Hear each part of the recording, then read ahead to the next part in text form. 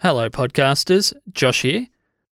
This has been an insanely busy week, as I'm sure it has been for everybody. So instead of releasing nothing for Dead Set Podcasting, I've decided to release a little mini episode, which I'm calling Q&A with Jay.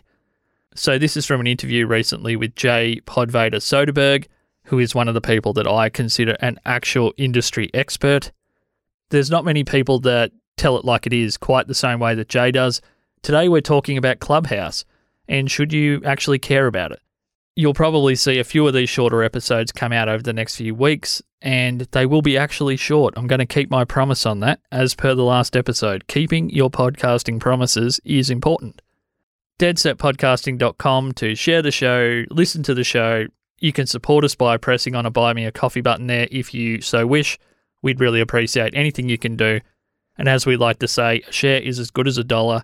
So even if you can't support us and you may never use our editing services at Dead Set Podcasting, just sharing the show with someone who might find value in it is pretty amazing. And we'd be deeply appreciative of that. Okay, on with Jay. You're listening to Dead Set Podcasting with your host, Josh Liston.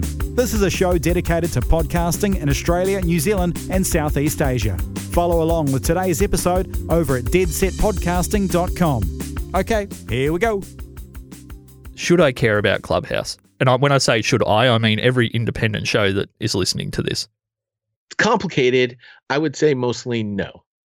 But I will say John, my co-host on the Queued Up podcast, mentioned Clubhouse seems to be replacing that ability to network with others that you used to be able to get by going to conferences.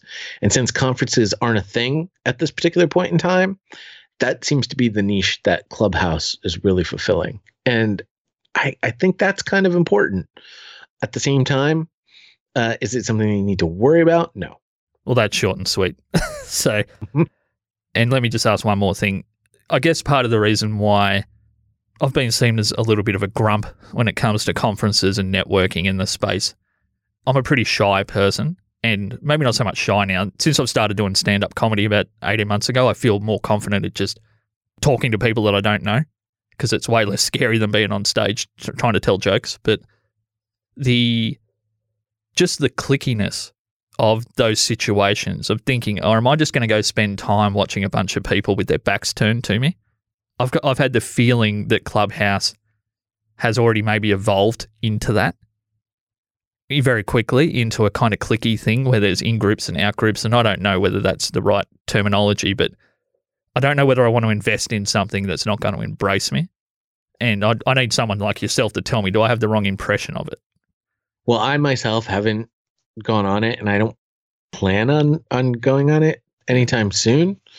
My understanding is you also have to get an invite to get on it anyway in the first place. And so no one has even offered an invite to me at this particular point in time. Right. From what I can tell from listening to the New Media Show with Todd Cochran and Rob Greenlee, what you just described sounds like that's happening. Yep. Sort of, it's the same people sort of controlling the conversation. And now there are competitors starting to come into the space, not to make a bad pun, but Twitter and Spaces is coming, which is similar to Clubhouse in some ways, but different in others. There was literally a report just this week about Mark Cuban trying to start sort of a similar type Clubhouse, maybe podcast, something audio company. So that'll be interesting to watch to see what they do there. Again, if you're into networking, if that's something that you feel you need to do on a frequent basis, which I probably should be doing more of, then Clubhouse is probably the place that you should be. If you're an independent podcaster that's looking to grow your audience, it's not an audience growing platform. Okay. It's something at best you could use in conjunction with your show to offer maybe bonus content of some sort. That's awesome. And I'll just say one thing just on Mark Cuban. Anytime Mark Cuban can do anything that annoys Skip Bayless, I'm happy about. Just as a side note. I don't care what it is, Mark. You could do anything. If it annoys that man, I'm happy. Should I care, Jay, about all the industry groups that keep failing as an independent podcaster? Should I care about the fact that we just can't get our stuff together?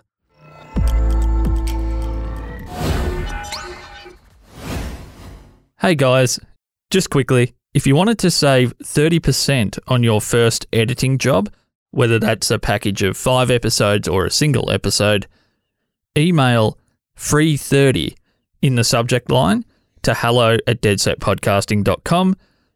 Let me know what you want edited and we can go from there. So save 30%, use the subject line free30 and email hello@deadsetpodcasting, and thank you for being absolutely amazing and listening to this episode.